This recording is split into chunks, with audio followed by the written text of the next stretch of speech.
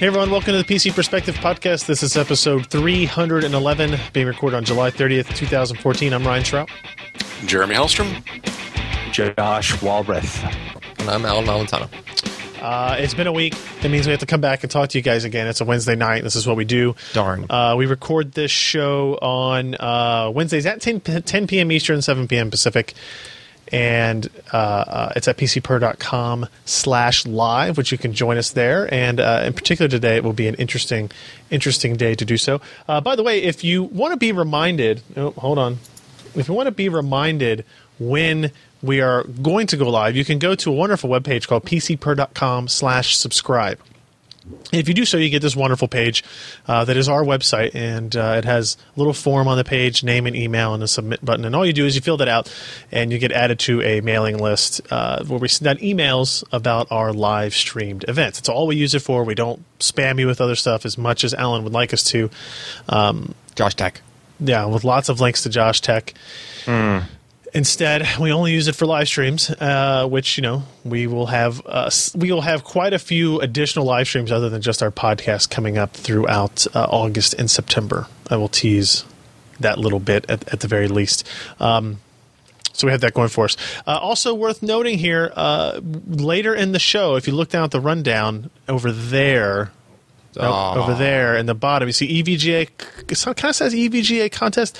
You're going to want to stick around. We're having an EVGA contest for podcast listeners, and part of it will only be accessible from people who are watching live. So you'll only be able to win if you're watching live. So part of it, at least. So pay attention and stay tuned for all of that. Now let's get into our content for this week because we had quite a bit. First thing we're going to do is talk with Alan about the Crucial M550.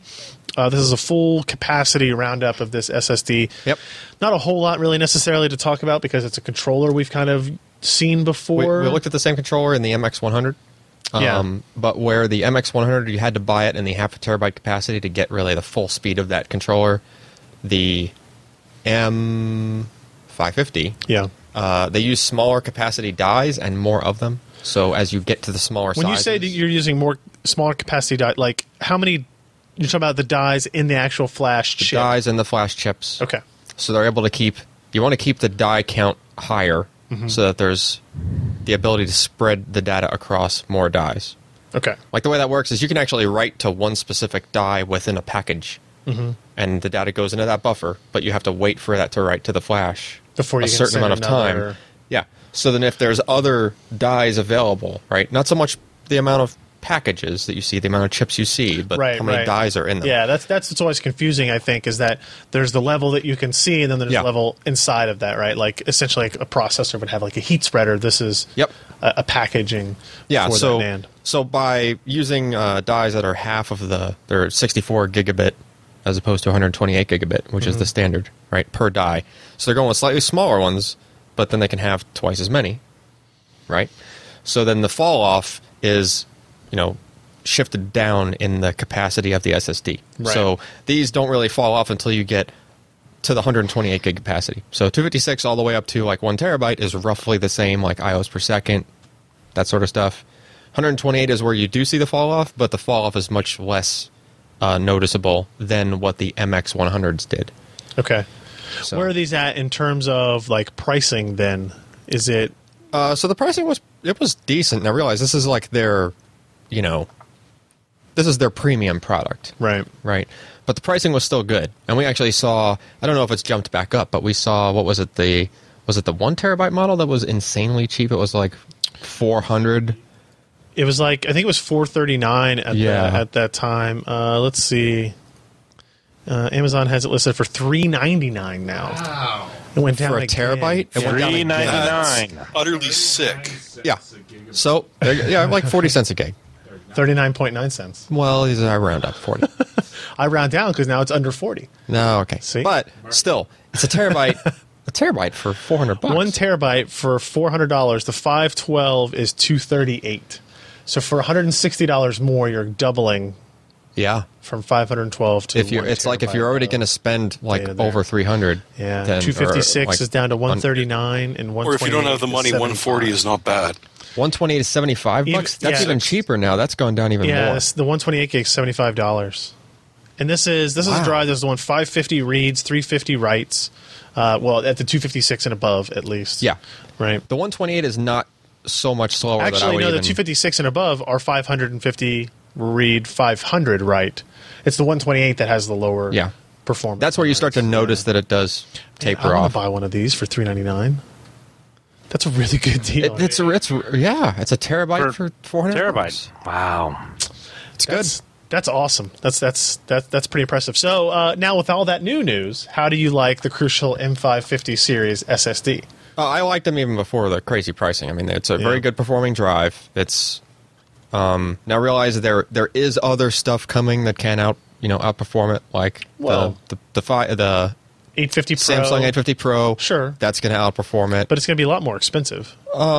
Yeah, it is right now. It's more expensive than that for sure. So I'm just looking right now, like the 840 Evo 1 terabyte is $443. Yeah.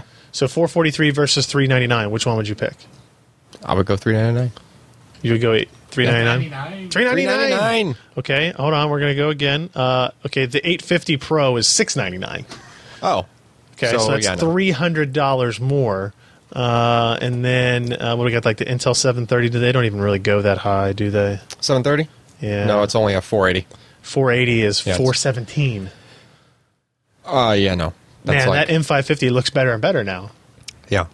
It's a good performer. Yeah. Yeah. What's the latest OCZ one? Is that the Vertex 150?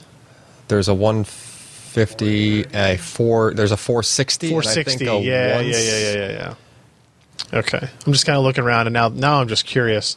Yeah, there's the a 480 gig Vector 150 is $301. Yep. And then Vertex 460. All of this is adding up to that Crucial M550 for 1 terabyte for $399. Cheapest cost per gig, yeah. It's probably just the cheapest cost per gig, period, for a terabyte right now. Yeah. What was the Crucial before that? It was the 500? No, the M500. Yeah, but the 100 was like the 500 was the one that was really cheap. It was kind of like MX100, but they don't make that in a terabyte. Right. And so if you want to go back one, it's M500. The M500 960 gig is $443. So now you're going up to the 550. You're getting extra capacity. It's better performance. And it's $45 less. Yeah. So if you want an SSD, what we're telling you is a good way to go right now. Use our PC Perspective affiliate code. Go to PCPro.com, click that link in the right-hand column, and then search for M550. So how far off is the half a terabyte model cost per gig? Which one? The 550? The M550, yeah. It was like $470. No, you're talking about the Crucial M550? Yes, M550 half a terabyte. 1 terabyte $399, half terabyte $238. So wow, it's you're talking almost about like under 50 cents to under 40 cents. So where I'm kind of going back and forth on that is a lot of people like to buy a pair of the next size down and RAID 0 them. You actually do get twice the performance roughly. $480 for a pair of 512s versus just 400. 1 terabyte for $400. So if you want to if you want to roughly double the performance you would get, you're spending an extra $80 just to get the smaller size. Wow, that's interesting debate. Yeah, that is a tough call. So, okay, I mean, that's the Crucial M550 then. Or just wait for another sale and buy another 1 terabyte and then just RAID 0 those. Just buy 2 1 terabytes. Now you just have 2 terabytes, yeah. Don't be such a loser. Buy 2 $400 SSDs. Don't spend $40 extra. Spend $400 extra. Yeah, clearly. Like, finally you get it. Now I understand. The more you spend, the more you save. Yes. Exactly. All right. That's my wife's philosophy. No, that's pretty much it on that. I'm just shocked that they're that cheap. Yeah, when you first wrote that article, I think it was like $480 for the 1 terabyte, which was still a really good deal. Like, we're going to have to update the article again probably and put a little note just to say, hey, it's going down even more. It's $400. Yeah, impressive stuff. Moving on, Steve posted a review of the Lenovo ThinkPad Yoga Convertible. This is the Yoga. Come down on that or what? Yeah, kind of. It kind of does. So the Yoga brand of products from Lenovo is the kind that has those 4 different modes, right? You have laptop mode, flips you have around tablet the other mode, way. you have tent mode, and then you have like stand mode, right? And this is the kind of the introduction of that into the ThinkPad line instead of the IdeaPad line, right? So this is more the business centric. It's going to be supposed to be even build quality, even more durable, right? Yeah, better. The better keyboard design would be in the ThinkPad series. It's kind of tricky to be even more of a durable line and have a hinge that does a 180. A 360, sorry. Yeah, they claim that they have done a ton of engineering on these hinges. And this is probably their 4th or 5th iteration of the Yoga Yeah, style. they've been making that kind of hinge for a while. So they've probably got it figured out. Specs wise, you've got your standard Ultrabook specifications here: Core i5 4300, Intel HD graphics, all integrated graphics there, 4 gigs of memory. You do have a Samsung 840 Pro 256 gig SSD in there, Wow. which is kind of nice. That is nice. It is a 12.5-inch screen, so very similar to what I have here in front of me, but it is 1080p as opposed to this one being 1366 by 768. Windows 8.1, 47 watt-hour battery, 802.11 AC, 2x2. So it's 2x2 is good. Yeah. AC at 2x2 is Yep. a lot of speed. I would say if you look Yeah. at like some of these pictures of the form factor, it doesn't have like the sleek sexiness of, say, like the Asus ZenBook, right? Like it looks like a ThinkPad. Well, right. Well, Still. somehow it doesn't quite look like a ThinkPad either, though. Like, it's got the bottom curved keys, and there's just the color scheme isn't quite right. Yeah, I see what you're saying. Kind of almost looks like part of their IdeaPad series. Yeah. Well, you can't. Yeah. Okay, so you can't get that much of a sleek look out of this form factor specifically, like the Yoga form factor, because Well, no, you need a hell of a can't- hinge. Well, no, it's not that. You can't taper. You can't get away with tapering the edge of the screen or the bottom edge of the laptop because you need to be able to flip it around the other way and have it sit flat. So it has to So be you would have a separation at the other side. right. Otherwise, you'd have this weird gap, right? So it has to be like a brick on the screen and Sure, the and base. that's kind of right? unfortunately what it looks like. It's Yeah. got the good ThinkPad keyboard though. If this is kind of the most recent generation of it, the same one that again I have on my X230 that I use every day. Touchpads are maybe a little bit they have a little bit too much throw in them, Yeah. right? Than maybe some people are used to. I again am pretty used to that. This does have a stylus, an active stylus that is used for touchpad interface. So it's using like more of a digitizer style thing under the screen. Yes. Okay. Yes. Yeah. It's one of the higher end styluses that you get, not kind of like the passive stuff that we saw on like. So the like Shield actual handwriting on the screen kind Oh, of yeah. stylus. Okay. Oh yeah. Yeah, definitely. Battery life wise, let's see. Where's his graph down here? We're looking at comparatively, about a full hour more than the ThinkPad T440. So how long total? Well, the reader test is 10 hours and 40 minutes, and that is like bare minimum, everything turned off, like not doing Wi-Fi tests. It's just like if you're reading a You're just document reading a book. in airplane mode with, You have it not You have minimum it flipped brightness. around the other way. You're using it like a tablet, and you're reading a No, book. I'm sure it's flipped up like in a standard laptop. Well, I mean, mode, but it would still be- But you could be doing that. Too. Yeah, you could be doing that. But this again, the way this is built, you don't have extra batteries. You can't change out the batteries. True. When you get into that, you can't have the batteries that stick out the back. If you look at like the T440 or the X240 with those external batteries, like the ones that do stick out, you're up to like 18 and 22 hours. Sure, but In that who's going to mode. read a book for that long? It's just not. That's just there's nobody's. It's not talking about reading a book. I'm talking about that's representative of what the rest of the battery life situation would Right. be for that machine. I So you get just you. want higher is better there. Performance wise, it performs like an Ultrabook. Like this is actually kind of devastatingly unexciting, right? If you look at T440, Yoga, X240, Flex 14, like all these numbers are nearly They're identical. all very close, yeah. Yeah. Is it quad core? Dual Yeah, core? it's a dual core hyper-threaded Okay. part. Yeah. So you can see there's the 840 Pro at work. Oh, the SSD is that's probably I haven't seen that in really any Ultrabooks.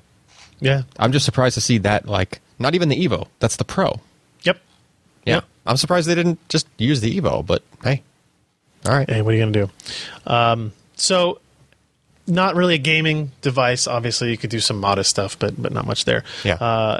Pricing wise, $1,595. Pretty. Wait, how much? $1,595. Well, it is a You're it is getting a you're getting Yoga. you're getting the Yoga. You're getting the ThinkPad. You're getting the stylus. You're getting the It's a business laptop. yeah. It's a flashy business And again, laptop. this actually the prices have probably gone down a little bit since he wrote this because I think it was accidentally in my queue for longer than it was supposed to be. So if you check around and you're looking at the prices of the ThinkPad Yoga, Yeah. it may be significant. So this is only integrated video, right? Only the HD Oh, yeah. 4600 or whatever it is. 4,400 in Okay. particular. Yeah. That is a pretty beefy looking hinge. It is. It is. You add a little bit to the weight and stuff like this. It's about a half pound heavier than the other ThinkPads in that line, just because of the construction differences. The RAM is upgradable, not soldered, which is less common in Ultrabooks than it should be. Oh, like both sticks can be removed, and wow, that is cool. Yeah. And I mean, I work with a couple of people that have been ahead of the curve. They figure the laptops have done this for at least 5 years now. So I'd like to give them one of these because it actually won't break. Oh, yeah. I get it. I see what you did there. All right. So check that review out if you're interested in kind of that style, that class of laptop. Moving on to other things. We talked about it for a while last week, so we won't do a whole bunch more here, but we did actually do a review of the NVIDIA Shield tablet. This is the Tegra K1 powered device from NVIDIA, designed and built by NVIDIA. We did a review. We did a video of it with a lot of detail and some of the features and technology. I guess the quickest part to go over here is that in terms of it being a tablet, it's actually a pretty damn good Android tablet. It's a little bit on the expensive side at $299 if you're only going to use it as kind of like a media consumption tablet. I'm a big fan of, and continue to be, despite complaints from other people, fan of the front-facing speakers. It just makes sense to have front-facing speakers. Who's on complaining a device. about front? Well, Ken or you, always is. then you can just He's break always the thing. saying it's not necessary. He likes to hold his hand around the back so that the sound. I don't have to do that. But then you have to do. cup to I do don't- that. I don't- Yeah, stop cupping the tablet. I never cut my phone. It just is Well, then loud you're just enough. sending, like, if you have speakers in the back, you're just sending the audio towards the people that don't want to hear it. But it is. So Good. wait, well, are they on the side? Where are they? The speakers are that's the right speaker. here. Like, yeah, they Yeah. are Along on the edge. bezel of the edges. Yeah, That's so that you're actually getting actual stereo. Now, what it does do is it adds length to it, right? Okay. So if you didn't have those speakers, in theory, you could make it a little bit more narrow. Maybe, right? But they I would put prefer, the webcam and yeah, stuff. they would. as, But you they know. can maybe put that on this part of the bezel or something. But Sure. I think the sacrifice is worth it. The industrial design on it is a little bit better than on the Tegra Note 7. It also has a stylus, but this is a passive stylus. Okay. Right? But we went over that in the Tegra Note 7. Oh, it's the capacitive tip kind of. Yes. Okay. But it's actually pretty good for that. But I'm not a big stylus person, so I'm not going to spend a whole lot of time talking about it. My main complaint about the design of the tablet as a whole is the fact that the mini HDMI port, if you look at this picture on the review, the mini HDMI port and the USB port, these two right here, are too close together. That's a really big picture. Wow. There you they go. are. If you want to plug it into power and hook it up to a TV, which you would want to do if you're hooking it up to a TV so you don't run out of battery, the cables can interfere here, especially if you're using like a mini HDMI to HDMI converter for a regular HDMI cable. You know, those kind of like become a little bit wider. It becomes on the wider, outside, yeah. and it can interfere with your ability to actually plug in the USB connection, which is problematic. That's the only design complaint I have. Ken was actually saying today that he was surprised how not thicker this was than the Nexus 7. Yeah. Right? Like, it looks that way because it's kind of got boxy edges. Yeah, but it's not not really. tapered in the same way that a Nexus 7 is. But in terms of, maximum height, Z height versus maximum Z height, it's pretty much the same. Has a cover again that works kind of like the iPad covers, kind of like the Tegra Note 7 covers. Except it has like a couple of notches that actually go into. Yeah, they're magnetic. It's like tab A and slot B. Yep. With a magnet. So it works as like the standard cover would work, but it also acts as a stand. The other big deal, obviously, with launching with this is the controller, the Shield controller. Shield wireless controller, I guess I'm supposed to say. And it's a really well-built controller. I like it a lot. And it is basically the Shield portable, the original Shield controller, with some modifications and changes, but it feels very similar to that, right? So you have built-in microphone on it. You have capacitive. Here, let me actually go ahead and change the review page over to the next one here. And you can see that, like, on the back, you have your USB charging port because it is Yep. although it does last, like- included battery. Yeah, it's like literally weeks of battery life. if It's like you're a only regular playing rechargeable couple of game times. controller. Yeah. Yeah. That audio port on the back is for stereo headphones and microphone, which is cool because the controller uses Wi-Fi Direct rather than Bluetooth. It has enough bandwidth to like send audio back and forth. It's lower latency. Yeah. So you basically can use it kind of like if you use an Xbox 360 or Xbox One or PlayStation 4 controller, where you have your headset hooked up and it's talking wirelessly to the tablet. In this case, you've got a microphone up top here. If you don't have a headset and you just want to do voice commands, And then this button here is the Shield button, takes you to the Shield Hub or Shield Experience Zone or whatever they're calling it now. You got your back button, your home button, and kind of like your start button. This is a touchpad, actually, like a clickable. It's like a clickable touchpad. Yeah. For if you have games or applications that need you to use a mouse or emulate using a touchscreen for some particular reason, you can use that. It's a fine touchpad. It's just really small. You wouldn't want to use it for anything as your primary input method for it. And then below that you have a volume rocker as well. So as a tablet, it works great. As a like, I'm going to take this with me on the go gaming machine, it works fine. The benefit that the Shield tablet had over the benefit that the Shield Portable had over this new tablet is that it was one unit. The controller and the screen were in one. Yeah. If you were sitting on a subway or sitting on a bus, You could not do like you could just open up the screen and play. Yeah, but you couldn't do that with this. This is much more difficult to do that. Trying to balance it on your Right? lap Like, while you're yeah, holding this. And, either you have to lay it flat and then the viewing angle is going to be pretty bad, Right. or you're trying to like balance this on your lap, like you'd have to hold your legs close together and make sure that the tablet Yeah. doesn't slip between them and even fall on like the ground. even like kids trying to use that in the back of a car. It would be harder. Like it's not really Yeah. practical. Yeah. Right. yeah. You need one of those little stands that Sliced holds into it on the the front. back of the headrest or something. Like you'd need. Yeah. That's yours for just $49.99. Yeah, I they made suppose, that. Yeah, yeah they make They them. will. Yeah. But I hope I so. just wonder, is that really what they're going for? Because the first one, for sure, they were going for portability. Mm-hmm. Like it's a Game Boy killer, which is kind of sad because the Game Boy's dead. not. But this one seems more like going against Xbox and PS4. Same price range when you buy the controller and the Yeah. cover, and when you plug it into your TV, it's fulfilling the same function. Yeah, so I agree with you. The kind of the main functionality I think is the console mode, where when you plug in that HDMI port into your TV, it'll run 1080p. The native screen, by the way, is 19 by 12, but it converts it to a 1080p And it won't fake output. 1080p. No. It will do it. It actually doesn't. And then now you're able to play all of your Android games on the TV. You've got your wireless controller that has you could be able to do anything on the tablet with the controllers you could do at the tablet itself, thanks to the touchpad and the kind of controls built onto it. You can play your Android games. You can play, your game stream games that way. It's Yep. kind of an interesting idea of, if you've got that gaming PC upstairs, you don't want to haul it downstairs or run a really long HDMI cable. There is wireless signals going all over the place when you do Yep. that. Yeah. So with this, you can use the USB port to get a Ethernet connection, hardwire Ethernet. Well, you can, connections too. but I'm I don't just- think what you I'm really saying need is, to. like, I mean, we tried it. so it's kind of expensive if you think of it as just a game stream pass-through device, right? True. But it does that as well as being a tablet. So Yeah. you take it with you when you go to work or going out or whatever you need it for, Yep. and you can just come back home and plug it in and use it when you want And to. then that it works way. like almost like a portable or like a extension of your PC console kind of thing. Yeah. The other big thing really is the idea of these Tegra K1 specific designed games. Take, for example, Portal was originally released on the Shield. Well, originally released on the PC, but it came out on the Shield Portable originally. And that was not full. It was OpenGL ES. Right. Right. So, Pared down OpenGL. yeah. The version designed for Android and iOS and that stuff to begin with.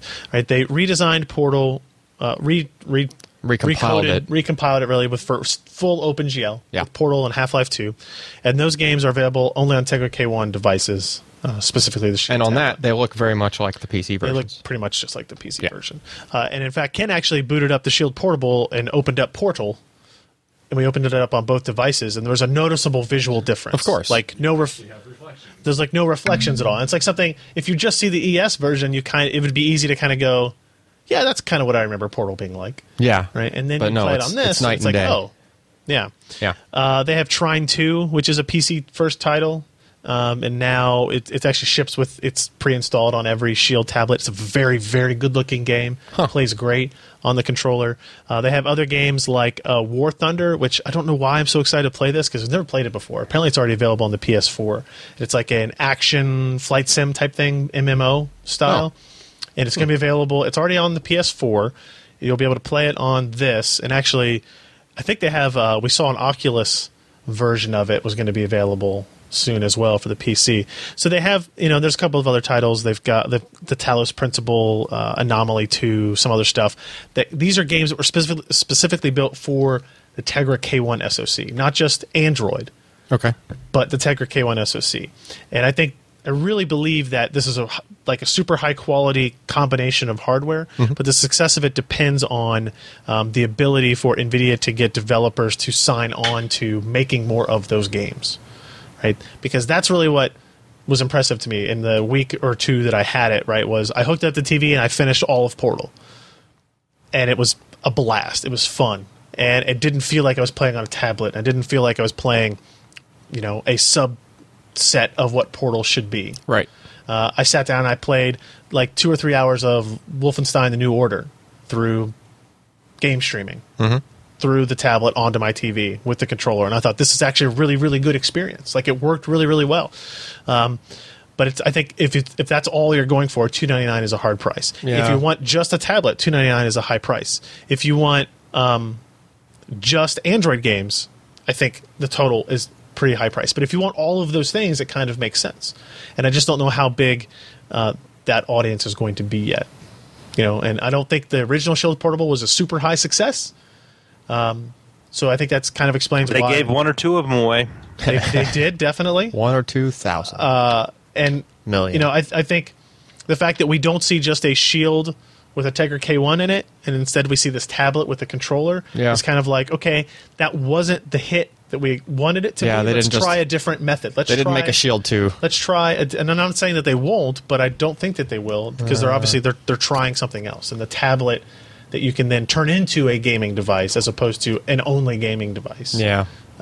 would be interesting. So, how long do we give them until there's just a headless Apple TV-like box that you can plug in and do game stream and all these Tegra K1 The NVIDIA Game Stream. Well, Just a box. yeah, that would be interesting, because if Like, you wanted to do that's what just I'd be game stream, interested in. if you just wanted to do game stream, you don't need a high-end SoC, right? Yeah. If you I hate to want say do it, though. the K1 games, I hate to then say it, you though, could there's- probably do half the price and do it. And If then you- it's if you- use the same controller. If Yeah. you only want to do game streaming, you can almost just get a wireless HDMI thing. You could, You know what I mean? Yeah, 'Cause but you're then you just- got to have your wireless keyboard and mouse and that stuff. Yeah. or wireless I controller. think of some kind. OnLive now has a product where you can stream your own PC games over the network to Android, so you could use that. Really? No, I no, think we're they do, not. actually. We're not- Do we're not- they? We're not going that route. No. They're still They're around. not even allowed. They are still around. They still send tweets out, so I know that they can do that. Oh, yeah, and also I should say you can stream to Twitch from this thing now. Yeah, so while you're doing game streaming and this controller is connected over Wi-Fi... 2.4 gig. Yeah. Well, no, 5 gig. Could be 5 gig. I think it's 2.4. Oh. Okay, well, But either whatever. way. Wi-Fi That Direct. doesn't make sense. Cut Right. the bandwidth in half. Yeah. So Apple essentially, if you hold down the back button on the Shield tablet at anywhere, whether it be in a game or out On the controller. on the controller, Yeah. In a game or in any application, you can bring up this little menu and it will allow you to record locally or stream to Twitch. And you can use your microphone and your headset that way. You can actually use the front-facing camera, so you position your face on the stream. So you have a headset can bring on up the with the microphone. the Twitch chat, and you can interact with them Yeah, that way. you can have a headset on with a mic plugged into the back of the controller. Yep.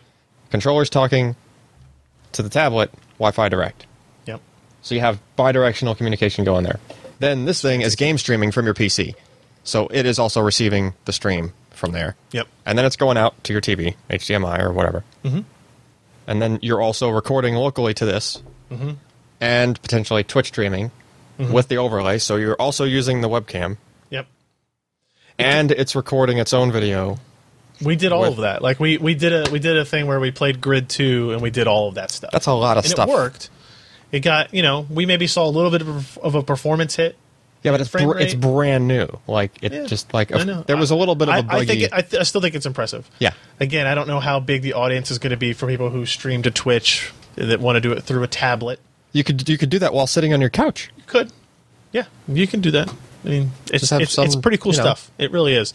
Performance-wise, it's awesome. Like, if you look at CPU benchmarks, they're pretty good. GPU benchmarks are not comparable to anything else. But you are looking at $299 for the tablet, $39 for the cover, and $59 for the controller. The cover price of $39 is the one that's hard to eat there. The tablet and the controller, yeah, probably, but for a piece of fabric with some magnets in it, $39 is pretty steep. You are talking, as Jeremy mentioned, $399 for the whole set. So Yeah. I don't know. Check out the review. I've got a lot of stuff in there, a lot of commentary on it. We've got the video on it where Alan and I talk more about it. I don't know. Josh, Jeremy, you guys have anything else you want to add about this before we kind of move on? Or the only It's thing I nice. can think is that I think it should be a console killer. I don't think it will be, but I'd love to see it be one. yeah, I know. You would love to see anything kill the consoles, though. Well, That's okay. they keep declaring us dead, so why can't we start doing it to them too? That's fine. Fair enough. Josh? Hey, how about that post-PC world NVIDIA's jumping both feet into? Well, not really both feet. I think they still make GeForce cards, unless I'm That's mistaken. true. They kind of do. They're just dipping an extremity in. Yeah. Quick note here about Lee posting a review of the Seasonic X Series XM2 1250 watt power supply. This is a lot of power for a power supply there. Arc welding. Ultra tight voltage regulation, Seasonic hybrid silent fan control, reduced cooling fan hysteresis. Am I saying that word right? Hysteresis? Yep. Yeah. Yeah. See? I know. So it doesn't pay attention. That's when to they its take last the uterus meeting out, much. right? That's close to that. I think it's Yeah. close to that. Dual copper conductor bars, 80 plus gold, fully modular design, 7-year warranty, which is great to see. And you can look through Lee's review here. As usual, very detailed. Takes it apart, looks at stuff inside. It's always fun to see. Surprised that fan would last 7 years. Hey, build a. Probably never on. See, that's true. That's true. It probably runs very, very little. If we look, you can see some of the. Only turns I was on when you're looking welding. Inside of power supplies. Look at that. And Look at it the is a size of those caps. Sanyo Denki Sanace, so that's beefy. they do last for a while. Yeah.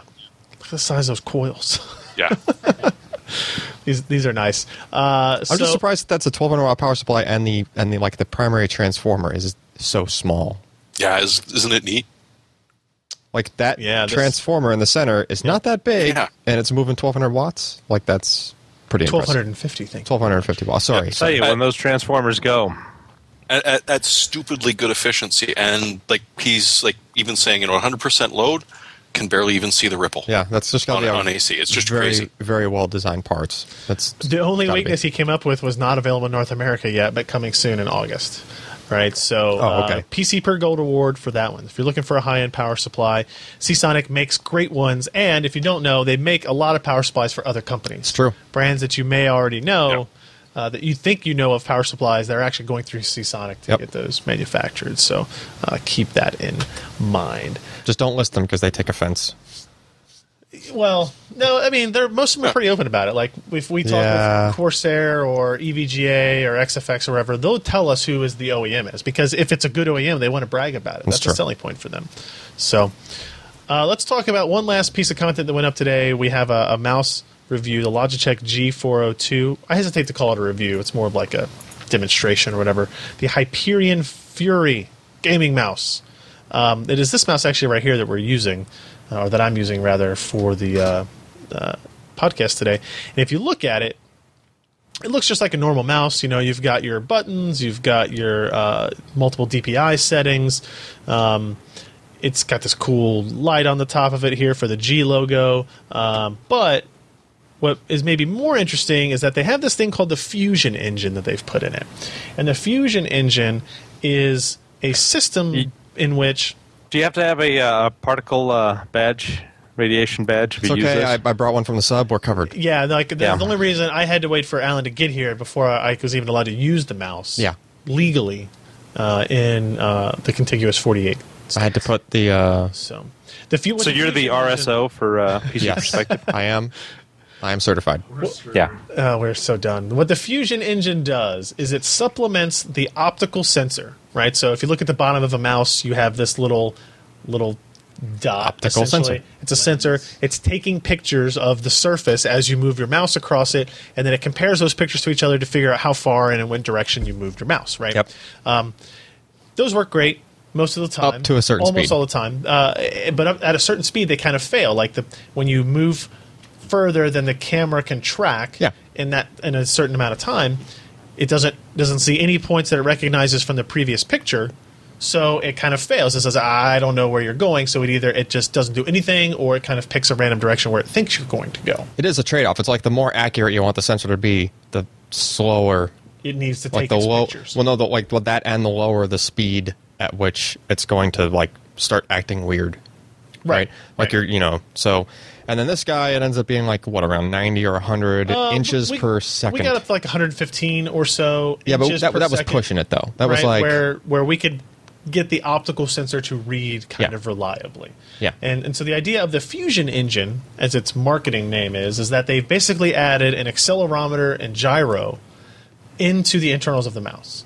And what it does is as soon as the mouse realizes that the optical sensor has failed, that it cannot any longer can't keep produce up. accurate data, it supplements with the accelerometer and gyro info. Yep. And so it allows you to track with, I think, probably it's fair to say, less accuracy, but much more accuracy than nothing. Yeah, because you're hitting a brick wall. Like you're just, if you're moving it too fast with only optical, and if you're able to get to that speed. Yeah. Now we thought originally they're like, wow, that really takes a lot to get there, but It still does. Ryan, well, when we recorded the video earlier today, like he was just showing just the optical only so part. if you look in the software that comes with the Logitech G402 mouse, they have this little demo thing that you can kind of test it out, right? And so what you're looking at on here is like the optical sensor only. On this side is the optical sensor with the Fusion engine. So, like, I noticed that when we recorded that video, which we have separately, I mean, it's on YouTube if you want to see it, but, like, when you were kind of like, you hadn't yet done your wind up and fling the mouse move yet, right? I wouldn't call it a fling. I'll call it a control. Well, like, intentionally try to go as fast as possible, right? Yeah. You just kind of like just really did more of a sweep with your arm without even really moving your elbow, right? And you hit over 90. Did I? Yeah. Yeah. So we like, should say, of course, that we're using this giant mouse pad. we are. I brought in. It's a 36-inch by 18-inch mouse pad. Just to give us enough room to kind of to test things out.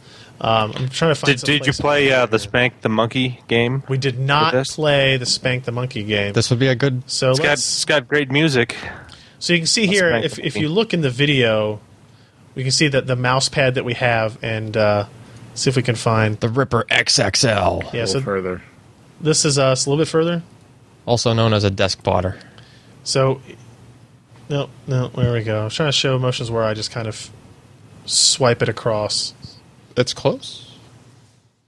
I thought you did it more towards the beginning of the video. Yeah, I don't know. But if you watch this video, so you can see there. So I turned the Fusion engine on, okay? And what I'll do is I do that thing you're talking about, kind of like warming up and stuff. Yeah, just kind of moving it around and whatnot, yeah. So you can see there it's kind of measuring your IPS as you move it. And what's cool is that red band actually means like it's using the optical sensor, right? So it actually does a handoff. So here we go. Let's see one of those times where I try to move it really fast. See, that was within reason, 129. Yep. Right? Something a gamer so it's starting to use that Fusion engine already. Yeah. In that part of the video. So and then Ryan started going crazy and like almost hitting me with the mouse because I was sitting in the line of fire, so to speak. We can do this. Here we go. Watch this. Oh, there he goes.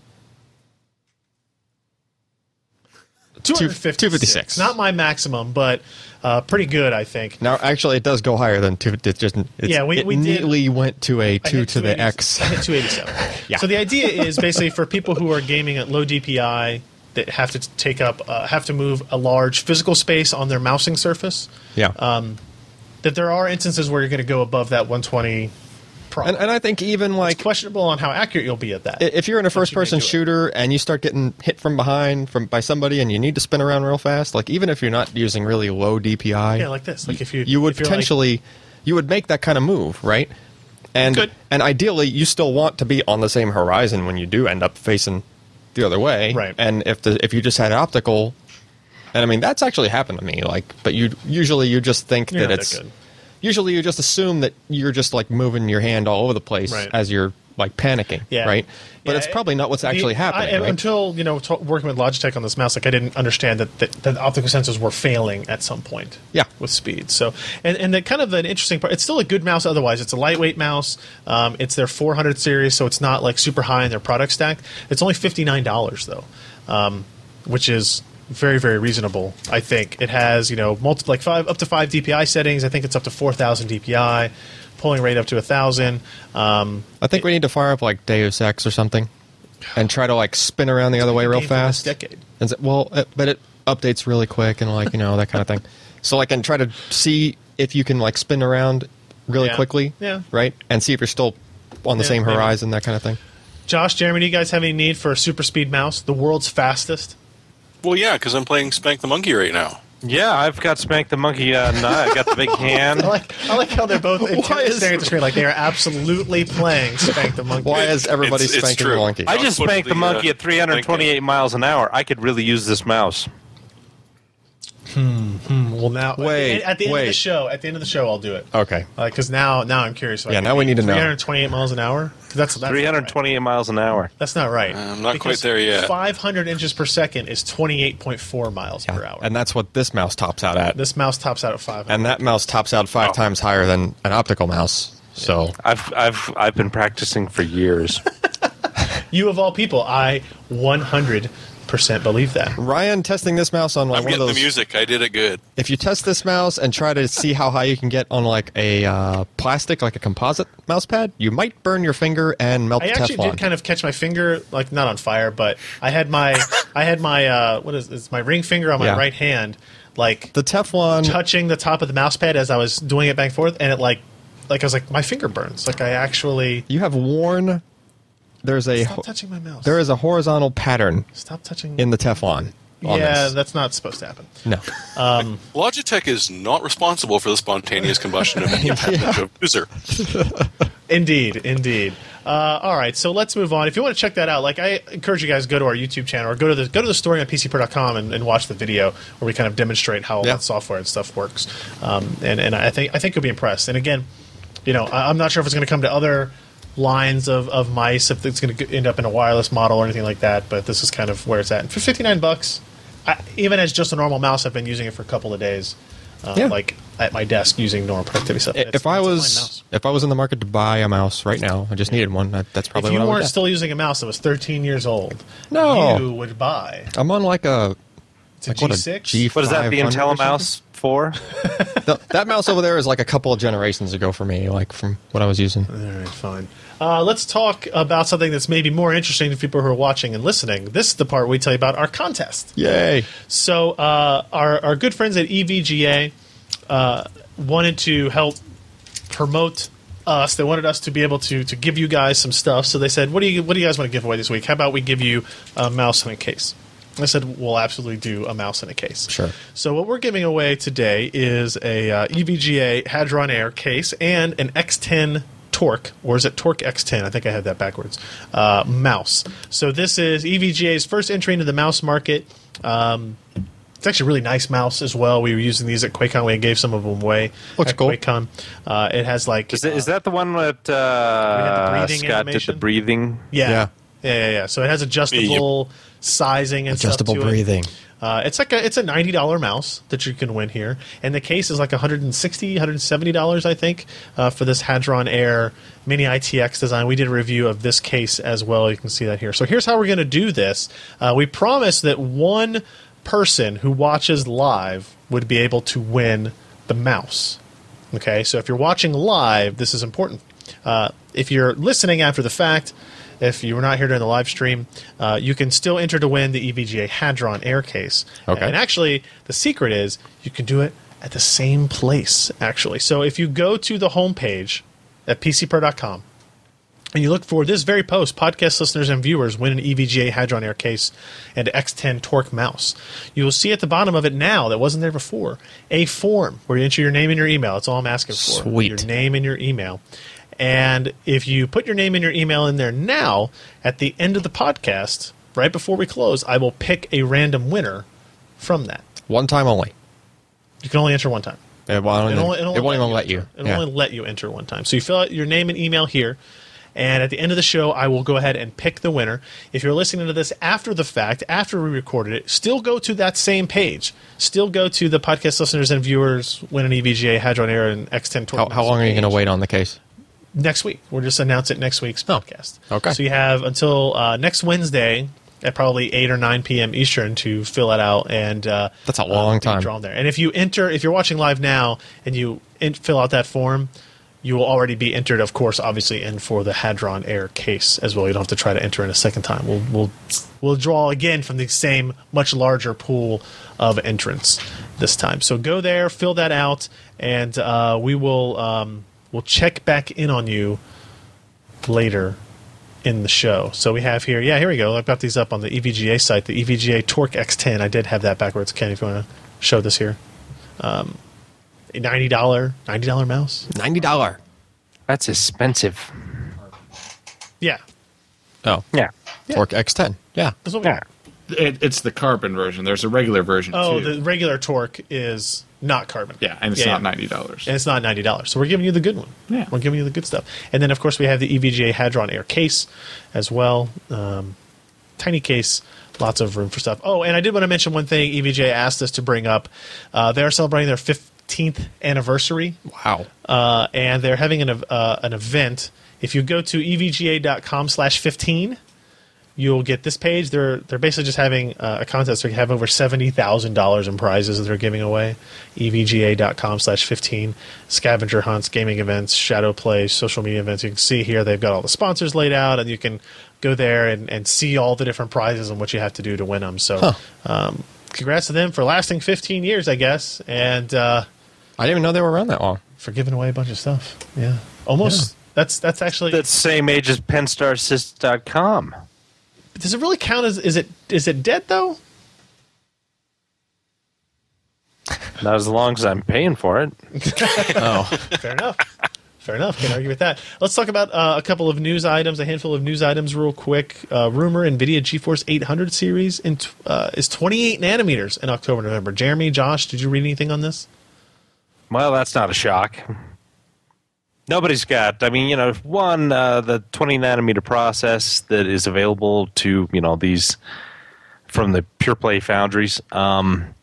It's more low power, smaller designs, and a GPU is neither of those for the most part. So, yeah, they're kind of stuck at 28 nanometer until they get either 20 nanometer SOI or FDSOI. Or, the 16 nanometer FinFET from TSMC, I believe. So, yeah, we're going to be stuck at 28 nanometer for what? This is going to go on 4 years? 3 years? Has it been that long? Yeah. 2012, I think, was, when it first came out. So, almost 3 years. Come on, TSMC. Fix your We're shit. almost nearing the 4th anniversary of the Tahiti GPU. Yeah, Fourth, and it's still being sold. Yep. And it is still being sold. Yes, that's true. Gangbusters. Talk about a return on investment. That's true. So, I mean, if NVIDIA were to release another large high-performance GPU at this node, I mean, can they still do stuff to, get generational performance improvements, do you think? Josh? Say that again. If they are stuck at 28 nanometer for this next kind of big GPU release, can they still find ways to get architectural performance improvements? Yes, because you're dealing with products that are, 5 billion transistors? Do you Yeah. think by chance there could be Some optimizations. some optimizations that can be done and some architectural tweaks that Wait, you can don't think improve? they didn't get those 5 billion transistors in the exact right place Well, the first listen, time? we'll just take those 2 transistors in that back corner. We'll rearrange them a little bit, and it'll be a little bit faster. And then we'll sell it as a new product. I guess that makes sense. Remember the one transistor in a chipset that cost Intel $1 billion? Yeah, there was Yeah. one transistor in a chipset. Well, if you look back at the old roadmaps, right? Remember, Maxwell was going to be the unified virtual memory. Volta was going to have stacked DRAM. Yeah, that roadmap's kind of jacked. Yeah, exactly. And now, if you look at the roadmap from GTC that Tim was at, you have Maxwell, and now you have Pascal, which is in the middle. But that's not Which till is like the worst 2016. programming language what is the ever. vertical scale of that? What is that? That is SGEMM is it flops or something? per What is watt. it? Normalized, it's performance per watt, whatever it is. Oh, so it's not like Yeah. performance. So, and now Pascal is in there, and it has unified memory, 3D memory, and NVLink. And seems to make a really large performance per watt jump, too. But we're not getting Pascal. The rumor is not that you're getting Pascal. That's clearly on the roadmap in 2016, and we are still currently in 2014. I believe that is the case. So, And that I want to know what the roadmap has never performance jump changed. is. October, expected to November be. is interesting. Yeah. The performance jump on that is going to be 16 nanometer FinFET. Okay, so in 2016, you think we're Oh yeah, definitely well, I mean, moved we're past going to see the first products rolling off the line for 16 nanometer FinFET Q1 2015, So how much? and we'll we'll probably get GPUs by the beginning of second half of 2015. So as like a person who still buys his GPU from time to time, like, what's the performance jump on the 800 series over what the 700 series would be? Like, It's going to be all architectural. Like 800 series is not I out think they're going to apply like, a lot if of you the follow power. the same trend, like how much, you know? I have no idea. Oh What? Am I muted? no, go ahead. Okay, I'm going to say that NVIDIA is going to do a lot of the same things that we see Intel and AMD doing right now. Crank up the clock speed and get the work done, and then try to get it into rest states in different parts of the GPU. And I mean, there's going to be an insane amount of gating, and they're going to try to clock it up as high as possible in burst rates to be able to get work done faster and then go to resting state. And so you're not going to see a significant increase in TDP. In fact, you're probably going to see perhaps a small decrease, but performance is going to be better just because, I mean, design, optimization, and really, I think, aggressive power saving, and let's get this done fast and go into a rest state. Huh. Well, it'll be interesting to see. We'll find out. October, November is what the rumors are. So, new GPUs by the holidays? Yay! Maybe. Hopefully shipping by then. Let's talk about Raptor without a no, because trendiness. Raptree. So Raptor is a software company that makes the AMD Gaming Evolved app. They existed before that app was a thing, and now they continue to exist. But the AMD Gaming Evolved version of Raptor, that is the AMD version of like GeForce Experience. GeForce Experience. Right, it actually does a little bit more than GeForce Experience. It's more of like a social sharing tool as well. And it also works on NVIDIA too. Yes, that's what's interesting, right? So they just announced kind of a major update, and part of that is that the features are for both Radeon and GeForce users. So the headlining feature is hardware-accelerated video recording and streaming for both AMD and NVIDIA GPUs. Wow. Raptor claims that their method leads to basically no performance loss, regardless of which GPU vendor is used. Up to 20 minutes of previous gameplay can be recorded after it happened, and video of unlimited length can be streamed on demand. So they have Twitch streaming integrated. They have kind of a DVR running full-time in the background. But for enabled. 20 minutes, where I think GeForce Experience is 30? It started at 10. I think they moved it to 20. I'm not sure. It might be 30. It could be. They also have like the ability to share those videos kind of integrated through the application if you want. Like a post to YouTube from the thing? I think so. Yeah, I think so. That's pretty cool. So it's interesting to see this application now start to duplicate more of the features of what GeForce Experience is. Right. And kind of doing it better because it doesn't care what GPU you have. Just doing it on either GPU. Someone who knows how to use, honestly, I need to spend some more time with the app because the GeForce Experience is, has a lot of cool features, but one of the benefits is it just works well. Yep. Like it works great. Like all the features work, and boom, you're ready to go. Shadow play works, and the Twitch streaming works, and things like that. So if this works doesn't just the as NVIDIA well, Gaming Experience give you the rewards? No, it doesn't. Because that is one of the things about Raptor that does make it more impressive. Yeah, AMD does. I would love to talk to users who actually get access to any of those rewards, like how much you actually have to do. I mean, it comes with a driver now, so I mean, I've got it, but I have no idea how many points, if any, I have. Yeah, what annoys me is that you can't not install it with the driver now. Oh. I know. Well, yeah, it kind of fights with you. GeForce Experience, I still have the option to not install GeForce Experience, which I think most people should have. And it's not a bad piece of software in any way. It's not like bloatware or anything. But for us, when we're like doing a bunch of test bed stuff where I don't need it. I just want to know if Raptor is as annoying or less annoying than GeForce Experience popping up like there's a new version of blah blah blah. Like it's not annoying. I don't know. It's like once a month, and it's informative. It's telling you about a new driver. It's showing you it cares. I like the driver part. Yeah, that's what it's. Wait, but that's like Steam telling me there's a new driver. I like the driver part. Piss off, Steam! If I want a new driver, I'll get it. Right, I like the driver part. You're such a stodgy old man. You know that, Jeremy? Well, it's true, but I'm also upset because 14.4 I can't rotate my monitor's portrait anymore. So, well, here's the thing. In my opinion, I think GeForce Experience should be able to update silently The driver, I can see you can't really do. You can't do that. But yeah. but the GeForce Experience, like the default should just be: do you want auto updates? Like while you're installing it, there might you be just a say yes. checkbox for that. It should, But it would still have to run an installer, right? It's, Initially, yes, to get it on your system. well, yes. even for the silent updates, right? If they're updating the program files, if the application is running, you can't update it. like I think it should do like Magic? Steam. Steam gets updated, right? when you start it every when time. when you start it, if there's an update, it just does it.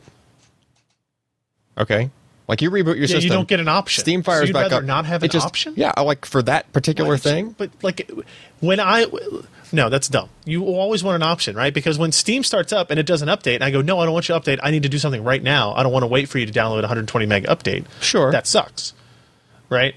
But if it popped up and said, hey, we have an update available, would you like to download it and give me the choice? update. It's like Java. You would never update it. It's like Java. Which is Or why stay. I have a 4-month-old version of GeForce Experience sitting on my PC at home because I'd never do the So update. Your argument is that shove it down my throat because I'm too stupid to click the yes button? Because I'm too smart Listen, to click the yes. everything Too else, lazy to click it? Windows, you And can have wait? auto update. Steam, you can have auto update. Yeah, but it still reboots your computer and GeForce Experience has to reboot your computer? no. But I'm saying like there's other things that have to happen. Like No. I hate it actually when Windows tells me I have 15 minutes. Otherwise, it's going to reboot my machine for me, That is annoying. right? Yes. Not otherwise. In 15 minutes, it will. No, reboot I- your Right, machine. right. That's newer. You can than disable that. You can actually go into like your profile and like get rid of that if you want. But Yeah. yeah. Yeah, Which I do. Chrome is a good argument. Chrome does it in the background. Yeah. Yeah. See Chrome? Yeah, no, There's it'll just an never ask. update. Wait, it downloads it. But that's an option. no. Well, you have to. but that's the default is option. on. So that when you start it up, Firefox does it too. When If you there's start an it up, it's update for already Chrome- installing the new version. Yeah. If there's an update for Chrome, Sometimes I don't want that. That has screwed me up so many times where Why? Firefox updates to like version 97 or whatever the hell they're at but now. Firefox has that issue with plugins and crap. No, but Chrome I'm saying doesn't. that like, yeah, and it's like suddenly something doesn't work. And I'm like, well, maybe if you But- just wouldn't auto update for me, I that doesn't happen with Chrome. yeah, it does. Chrome Well, has no, just and as the many problem bugs is in it. that if you don't have admin rights, Firefox can't update. Chrome, there's no stopping that damn thing. It's going to update. How does it do that? It shouldn't be allowed to do that. And it installs under your profile. Don't be You're allowed lazy. to Hit do the that. button to say yes, and then it updates for you. It's like auto updating, except you approve it. Every time It's you're automatically sending you a notification that says, "Hey, dummy, update." I just want it to happen. now every time that your computer pops up an update, I'm gonna be on. No, you. I'm telling you that I love to have the choice, so I can do it when I want to. But you he's never saying he do just it. wants to do it. So I do it when I need to do it. Oh, I see you're moving doing on. a podcast. Let's install Windows 8.1. Yes, exactly. Moving on. We don't have anything on this really necessarily. Jeremy, you posted a news blurb from Slashdot, I guess, about the Oculus Rift Dev Kits 2 starting to arrive. Oh, you mean this? Yeah, so we got Yeah, ours that in thing today. that you just got, We got this in today, and here, let me go ahead and put this on. So do you put that on and do you say bring out the GIMP? So while he can't see what he's doing, as soon as he puts anymore, it on, the GIMP's already out for him. The GIMP sleeping. and while Ken is flicking him off, while I can't see it, and so am I, and we're just all flicking him off. I so I- still have pants on. Don't worry. So as an experiment, I used this for the first time. Like I have not put on. You've never any- used the DK1. I have not even put any Oculus device on my head ever. Adjusted, yeah. Right. That thing is surprisingly good. Like, I mean, it's just as far as the update is very fast. Like the only thing that I could birds. the only thing that I could perceive of latency, like moving my head, and actually between the time my head moved and it updated what I saw, the only reason there was a delay is because I was moving my head faster than the Oculus device was accelerating with my head. Like it was moving a little bit on my head, and that's what I perceived as like a lag. This is also So- the DK2 Development Kit 2 adds a you get a camera now that sits on top of your monitor, and it monitors positional Yeah, it movement. gives you an right? So absolute position If on you it. move Yeah. forward, the character moves forward. If you move back, if you do stuff like that, it up and down, it'll do that as well. And as actually in the Tuscany demo, there was a scene where The one with the desk we were in front messing of you, around with or- it. Well, no, in the Tuscany demo, when I was standing up. Oh, yeah. And I put it on. Alan was sitting down using it. I said, "Let me try something." And I was standing up and I was using it. And he was higher. I could lean over the rail, like not physically move, but lean over, and it would recognize that the you're DK2 was moving forward and as well as looking looking down. And so Yeah. you kind of looked over the top. It was really cool. Instead of just making you really sick by doing that. Well, so my experience was today when we got it in this afternoon and we started playing with it a little bit this evening. And I had pretty bad motion sickness issues with the first kit. And this is supposed to improve it because it has a low persistence screen. It has a 75 hertz refresh rate instead of a 60 hertz refresh rate. Yep. The resolution more is pixels. better. Yep. Positional tracking. Positional tracking. So as you move back or forward, it's supposed to keep all that relative as well. Sitting down and playing some of the demos, I still had the same effect. Yeah. It was less. And I didn't get a whole we weren't actually playing a game yet. Like some of the demos were very, very basic. Some of them are And game-like. a lot of the but games yeah. haven't been updated to support SDK 0.4. We had some bugs we were trying to work out still with some of the demos not starting, not recognizing the devices being attached. And so it's not like I can already tell you it's not 100% fixed for me. Yeah. And I don't get motion sick on planes or I- reading in cars or Okay, anything so, like that. So, I get motion sick if I'm a passenger in a car, but not when you're driving. not when I'm driving. That's typical. There's a lot of that's even if pretty I'm typical. even if I'm looking where we're going in the car as a Okay, that's passenger. just dumb. Like I'm kind of sensitive to that. This I didn't feel motion sick at all, except for that one. What was the name of Well, that demo? there was like the one with the There's a demo Viking ship ride that's where it goes supposed back to and be forth like a and goes in Viking ship circle. ride that spins around, but it's just like one seat, Yeah, like that does that, and the seat is on a little motor that can flip it around 180 so that your head is down. Like your head would explode from blood pressure if this was a real thing. nah. No, it's Don't be such it's a wuss. whipping you around with your head down Don't on the be outer such part a of the circle, wuss. right? And so this thing, like the ride, like it starts off kind of slow, but then it like starts whipping around, and like it really to sit through this whole thing and look at through the Oculus. Yeah. I was completely like I almost puked. I would say so. What is interesting is when you were doing it, and I came up and I said, "Let me try this standing up." When I was standing up, Yeah. and I just was like rotating my body in a circle and looking around, like I felt no. You didn't get nausea that at nausea all. feeling, yeah. Right. What it happens is, I think for me, it is the disconnect between like moving your head and then moving the mouse. Like there are two ways Yeah. to rotate the camera, and my body does not appreciate that. Yeah, Because that is not if you're a normal thing. if you're that only occurs. doing it with your head, then Yeah. it's more of a realistic thing. But in your like, mind, so right? like Ben Kuchera from Polygon was here at the office yesterday. We were talking about some stuff, and he has, even with the DK1, he had no nausea at all. right? Okay. So there's some physiological difference between people that is making yeah, this occur. it's something that you're going to want to try. I still want to try you that can- Dramamine trick, Mike, because Dramamine should help. should will. it though? Because it's all fake. Like you're not actually But moving. okay, That's so what's interesting to me. no, along it that, kind of numbs your semicircular canals, and then Exactly. I don't yeah. know, but along that thought it go? process, as far as what makes you feel nauseous, like that one demo I was talking about, like that's on this huge, crazy, spinny Ferris wheel thing or whatever. Yep. Like when it started to finally go up over the top, and you get that feeling like you're about to come over the top of the roller coaster, like the roller coaster is kind of, and you get that just gut, like your stomach's in your throat feeling. Yeah, we right. knew that. I was shocked, but I was getting it just like I was on a roller coaster. Like I know I'm not moving, but like it was just purely on optical, right? I didn't even have headphones in. There was no sound effects I was hearing, really, Right. nothing like that. Just on what was coming into my eyes, it was making my body physically like just my gut felt It's like good it was stuff. moving up. And the first time it like went down and like where there would be a lot of G forces, like I swear I almost felt like I was in some sort of a seat that could, Yeah. there was a little bit of that. Like I know there's no way in heck that was happening because it was just a chair, but that was shocking to me. I saw somebody you know, in the the best thing for this to not get sick, use it every day. For a you'd couple of minutes, you'd get used to it, yeah. now and then, and you will get Yep. used to it. I mean, it's like I've- that guy. I've I wanted to think do that with the QuakeCon first 2 one. years ago that was running around in that thing, and he had the Oculus, and he was fine, and he Yeah. wasn't projectile vomiting.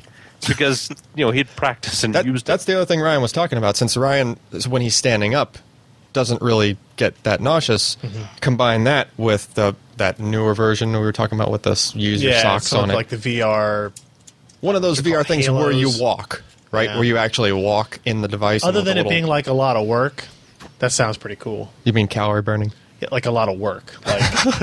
Like other than I really need to have one of those. do I really want to sprint in Crisis in real It's like- life to sprint in Crisis 3? I beat not Crisis 3. I lost 50 pounds. Probably not for but I very beat it. long, right? Like 'cause if you have a 3-hour I'm going to play gaming this game session- for an hour, and after a week, I'm going to lose That's 15 true. pounds, but gain muscle. You would potentially lose weight and gain muscle from gaming. You know what else I could potentially do that is by going to run That's or true. go to the gym. That's true. But Yeah, I asked you to do that, and what did you do? I slept it. Yeah. As Yeah, I good should. job on that. So somebody in the choice. chat room asked, should they buy this? If you actually go to oculusvr.com/order, you can actually it's listed as it being for sale. I don't know like what the lead time is for this kind of stuff. I think it's still a developer. September 2014. I mean, it is a dev kit, first of all. It's called the development kit. It's very much in the title. On And- purpose. And we had, I think we actually had more trouble getting this one working, up and running, like getting demos to run than the first one. Yeah, but I mean, I that's, feel like- it's software, right? That could be fixed. Yeah, but it hasn't been in the year. Yeah, but It hasn't it's been- actually, I would say in the year the experience got worse Yeah. in terms of out-of-box They give you experience. no Okay. instructions on how to set it up out of the box. This is not a consumer-ready product. Like, if you have $350 that you're okay getting rid of, and you just want something to play with, it's going to be something like you're going to get it and you can maybe spend an hour looking at some demos, but there's not a whole lot of games yet. And a lot of the games that supported DK1 don't run on DK2 because of how much they've changed Resolution's the SDK. different and everything, yeah. Ben was saying that a lot of them won't. Like the Really? Valve games, TF2 won't play, Huh. or at least not they'll- the same way. I'm sure they'll update and maybe it soon, because you have to right? update for like the positional Yeah. side of But things. do so. you have to? I think you have to. I don't know. Maybe not. But that's kind of my understanding on it. You would want them to. Yeah. Right. So we'll have more on the Oculus as we spend some more time with it. That was just kind of our initial impressions that I wanted to share. Looks like we have a couple more news items. Let's get through these quick. HGST announces 12 gigabit per second SAS enterprise SSDs. Are we interested? It's those have existed already. It's not like now they're making them. Oh, they were announced, but now they're shipping? No. Like there have been other enterprise SSDs that are 12 gigabit SAS. It's just a double channel SAS. So it's two 6 gigabit paths. It's a like multi-link 2 6 gigabit SAS, right? Is Maximum it actually of MST? read- Or they call it no, but it's like MST. Read throughput of 1,100 megabytes per second and Yeah. 130,000 IOPS. It's just a picture a rated pair of SATA SSDs, but except it's internal and it's not a RAID. It's just one channel, but it's like a combined. But this is not like there's no consumer 12 gigabit per second kind of. No, you would need like an enterprise Motherboards and grade stuff, really, RAID at this point. Yeah, you'd need a enterprise grade HBA or RAID card, and you'd need the connectors that can actually connect to that because the pins are on both sides of the port.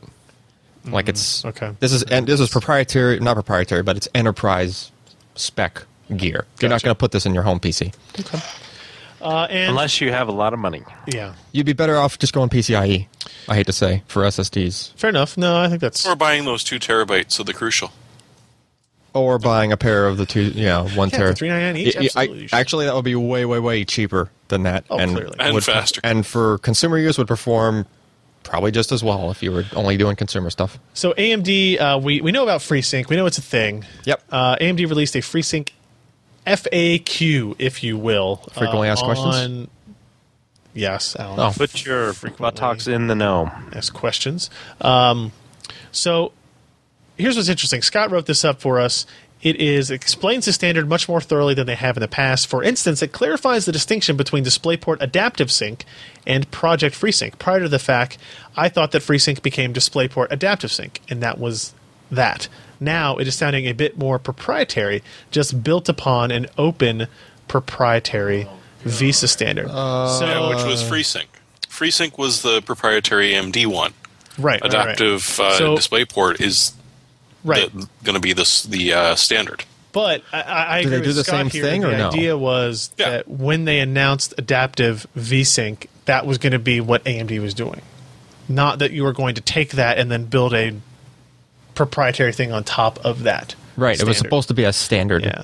So, like in this fact, if you look at it, like the questions: what is Project FreeSync? What is DisplayPort Adaptive Sync? How are they different? Is DisplayPort Adaptive Sync the industry standard version of Project FreeSync? And if you read that answer, The Adaptive Sync spec was ported from the embedded DisplayPort spec through a proposal to the VESA group by AMD. Adaptive Sync is an ingredient feature of a DisplayPort link and an industry standard that enables technologies like Project FreeSync. Okay. Right. But not G-Sync. Well, G-Sync And I existed think- before that, so...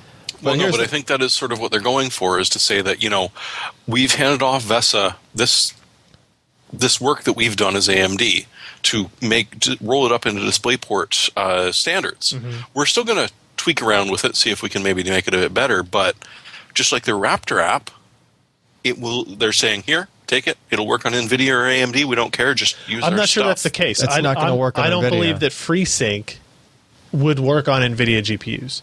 Well, you mean on NVIDIA? No, No, I not mean so on much. NVIDIA GPUs. Well, you could probably code that in. DisplayPort Adaptive Sync will.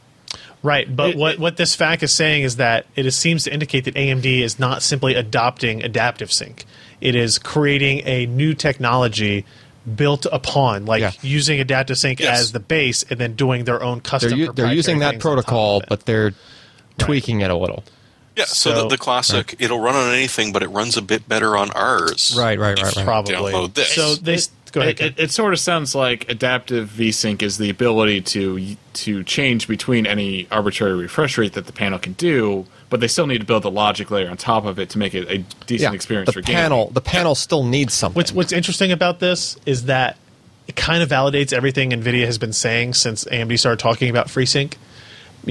When we first saw FreeSync, NVIDIA said it's not that simple. Like when an AMD tried to say, it's not that just easy. doing that You're already. not just going to put out a monitor and have it work. Yeah. And it seems kind of from this that's maybe turning out to be more and more the case, right? One of the questions is, how is FreeSync different from G-Sync? It says there are 3 key advantages that FreeSync holds over G-Sync. No licensing fees for adoptions, no expensive or proprietary hardware modules, and no communication overhead. But the monitor needs to be different. The panel needs to be different. you have to have a new monitor. No, the control circuitry needs to be different for the panel, it's not which the is entire built panel. into the new spec. Sure. You still have But to have a that's new the monitor, same- but there's not additional hardware. Like the G-Sync module is additional. So it has an hardware extra that's part. going on. It's got Okay, like so 760 megs of memory on it. It does. Yeah, Sure. like Alan, you tore apart the monitor to try and do that. I Or did was the it you? upgrade. So Yeah, it was you, Alan. I did the listen, upgrade, listen yeah. to this part, right? So they say no communication overhead. The last benefit is essential to gamers, as Project FreeSync does not need to poll or wait on the display in order to determine when it's safe to send the next frame to the monitor. Project FreeSync uses industry-standard adaptive sync protocols to pre-negotiate supported min-max refresh rates during plug-and-play, which means frame presentation to the user will never be delayed or impaired by time-consuming two-way handshakes. Time consuming? I don't understand that. How long does it take to send a signal back and forth on a cable? Like, I guarantee you it's not something you see.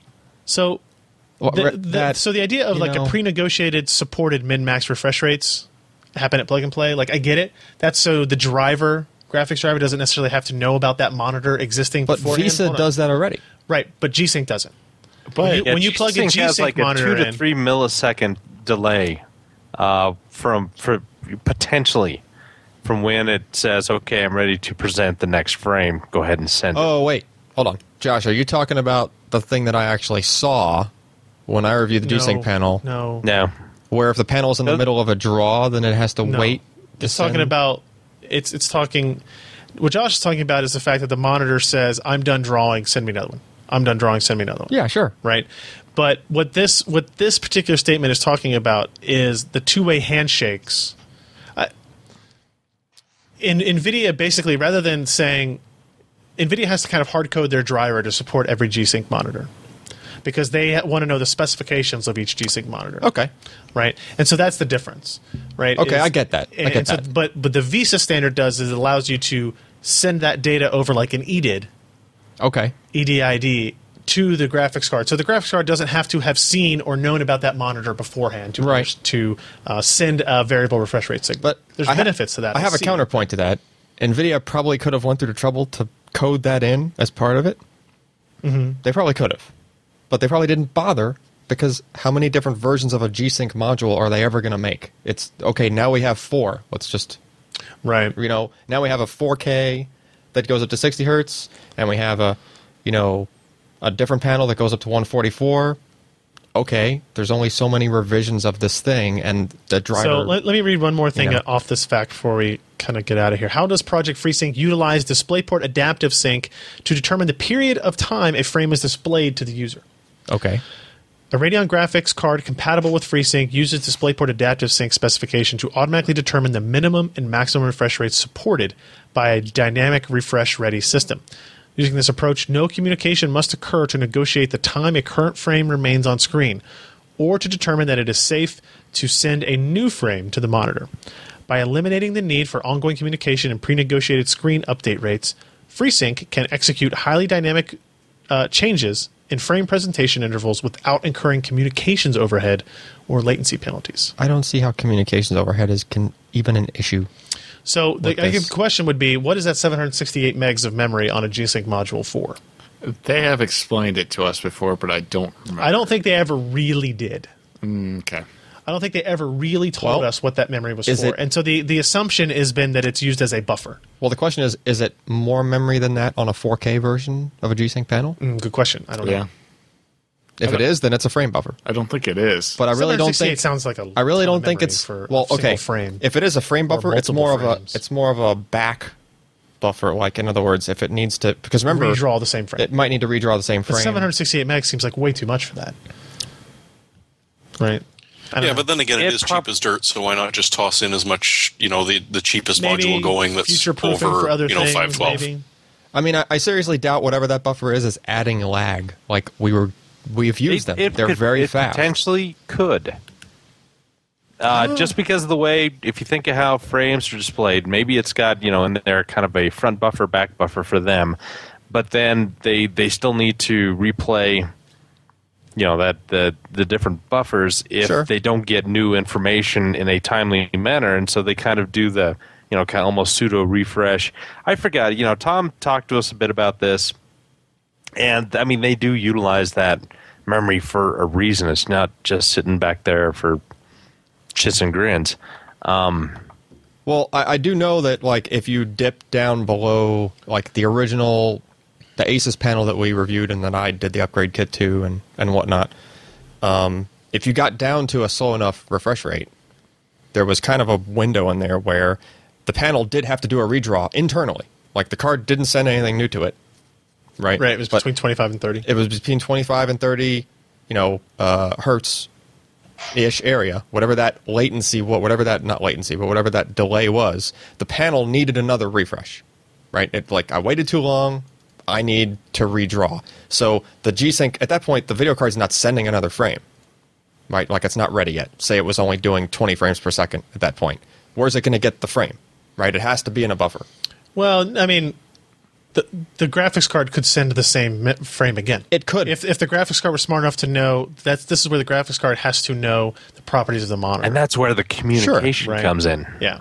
So the graphics card would have to know, without knowing the kind of the display decay Yeah. of the monitor, it's impossible for it to know when to send that data. Right. Right. Yeah, not only that, but the G-Sync little thing, it's running Android 4.4.2. Right. And so it will never be updated. And Yeah, that's a you're kinda problem stuck too. with that version of the OS forever. I feel like because like we're about to see pretty soon here more G-Sync panels, not just No, that we got one the panel. Asus one in today. Well, sure, it's in, but like, we're allowed to write about it yet? We know they're shipping No, overseas. we can't. Right? We got the panel. For some reason, There's- we have an embargo. So like, they're already on round 2. I would call this round 1. Okay, well, consumer round 1, but I think it's fair to call this round with a 1. pretty big beta test. I would right? call this Not round that 1. big. I would say not that big. I don't know.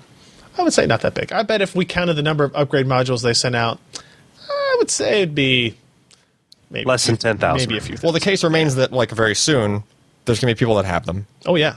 and you can't buy an NVIDIA or an AMD FreeSync panel. Correct. You cannot. Like, have we seen them? Only at like trade shows. Yeah. They showed one at Computex, like the first. But then prototype. again, how long have you had a G-Sync monitor for? Since November, basically. We did that. Actually, that's true. You did have that one.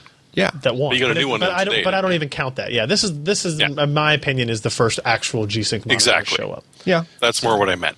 It took a while. So I mean, we've talked about that for a long time. We will have more updates about G-Sync very soon. Yes. And both the kind of politics behind it and FreeSync, as well as the product behind it and FreeSync. So let's go ahead and move on to our hardware software picks of the week. I'm going to take the easy way out and recommend that people who are haven't upgraded their mouse in a long time look at the G402. Yep. It's I think it's shipping in like about a week or so. On the Amazon page, if you look here, it says it's $59 and it's shipping in 1 to 2 months. That's not correct. It'll be shipping within the month of August for sure, and I think by the middle of the month. So $59 for this mouse. It's a good mouse. It's a wired mouse. I still prefer wired mice. Yeah.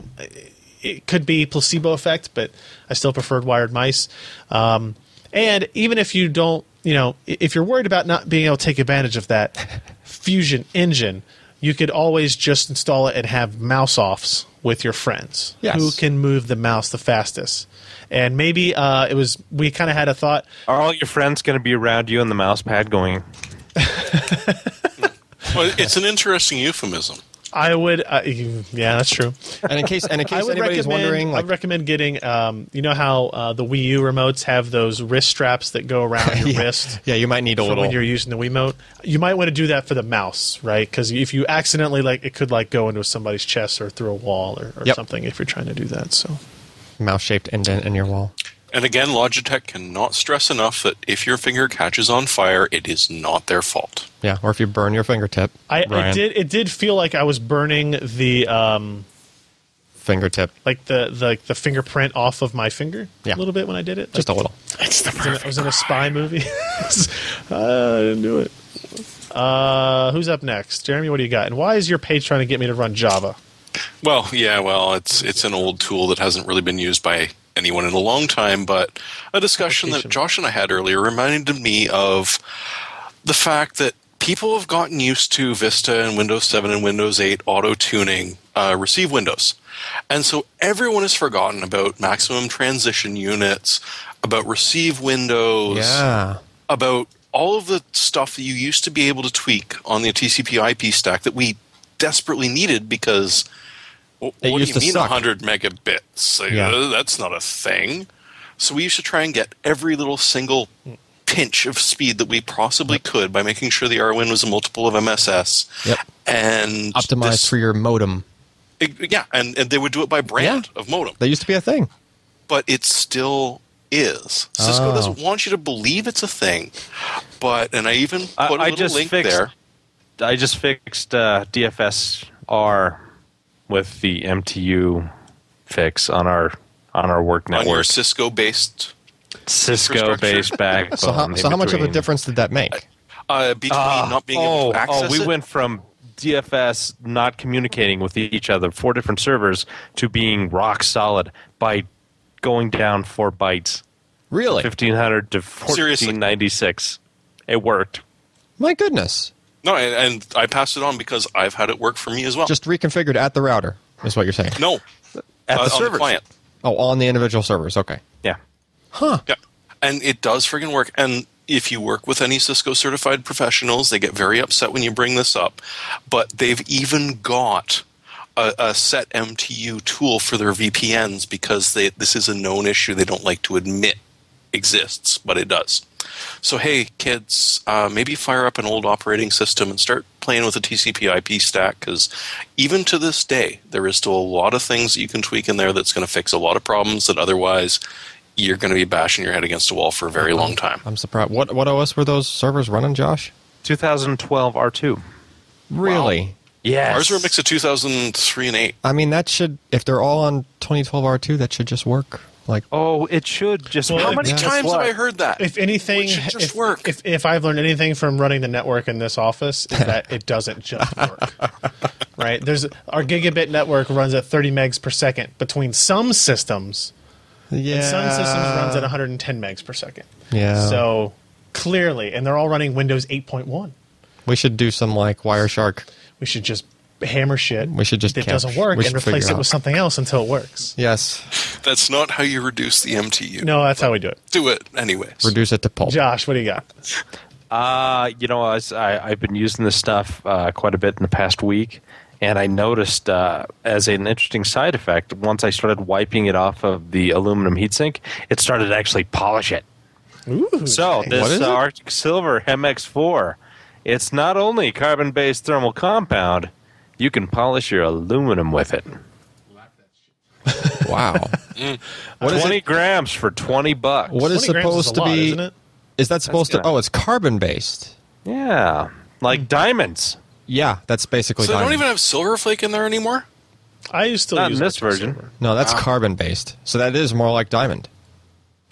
Yes. Ooh, Yeah. it comes in a box. Like a Oh, wood come on. shell. Remember when they were telling us that carbon black would be the Looks next like best? toothpaste. Yeah, I mean, well, diamond. I mean, carbon in a lattice that looks like yes, a diamond. if I could That's the afford a best. diamond heat spreader, I would get one. That's the best heat conductor. So yeah, that's 10 is? on the scale, right? Isn't it like well, that's And I hardness. use some on my Hardness head. Scale. But it's also Very, very shiny. it's also whatever I forgot what there's a thermal conductivity number for that. That's like Diamond is up there? diamond's the highest. Oh, yeah. Diamond's way up there. Yeah. Diamond has Yeah, the but highest thermal conductivity. Yeah, graphene and We should make all of our wires out of diamond. We should. What? It's Yeah. not. yeah, De Beers is going to have something to but say it doesn't about conduct electricity.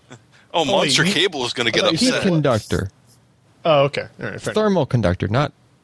That makes more sense. Yeah. I was when thinking, we're I was usually thinking talking of about metals. conductors, Yeah.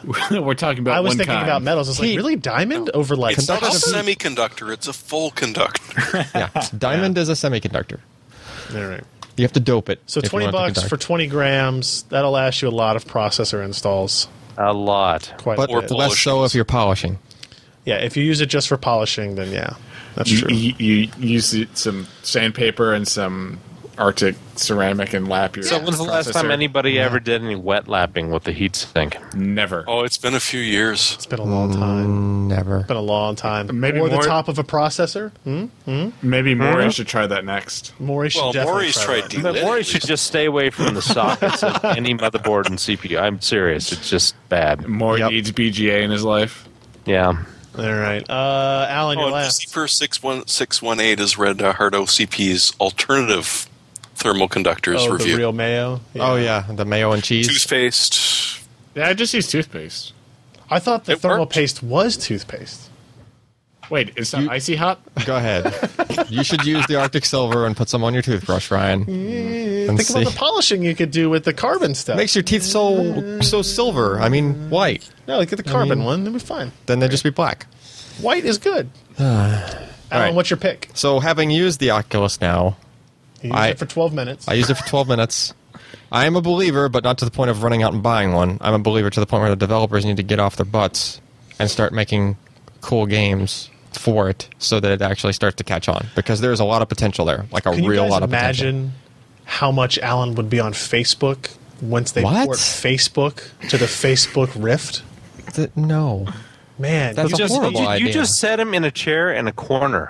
Listen, have his little, have his little thing I don't in, you won't see need. him for weeks. I don't need One birthday thing, you'd have two of notifications and cat videos showing up in Why do you 3D. put it in whoa. my feed? I don't need it. I need What? thir- I don't It'll put it be in like your you're feed. walking through a museum, an art gallery of posts, and you're looking around.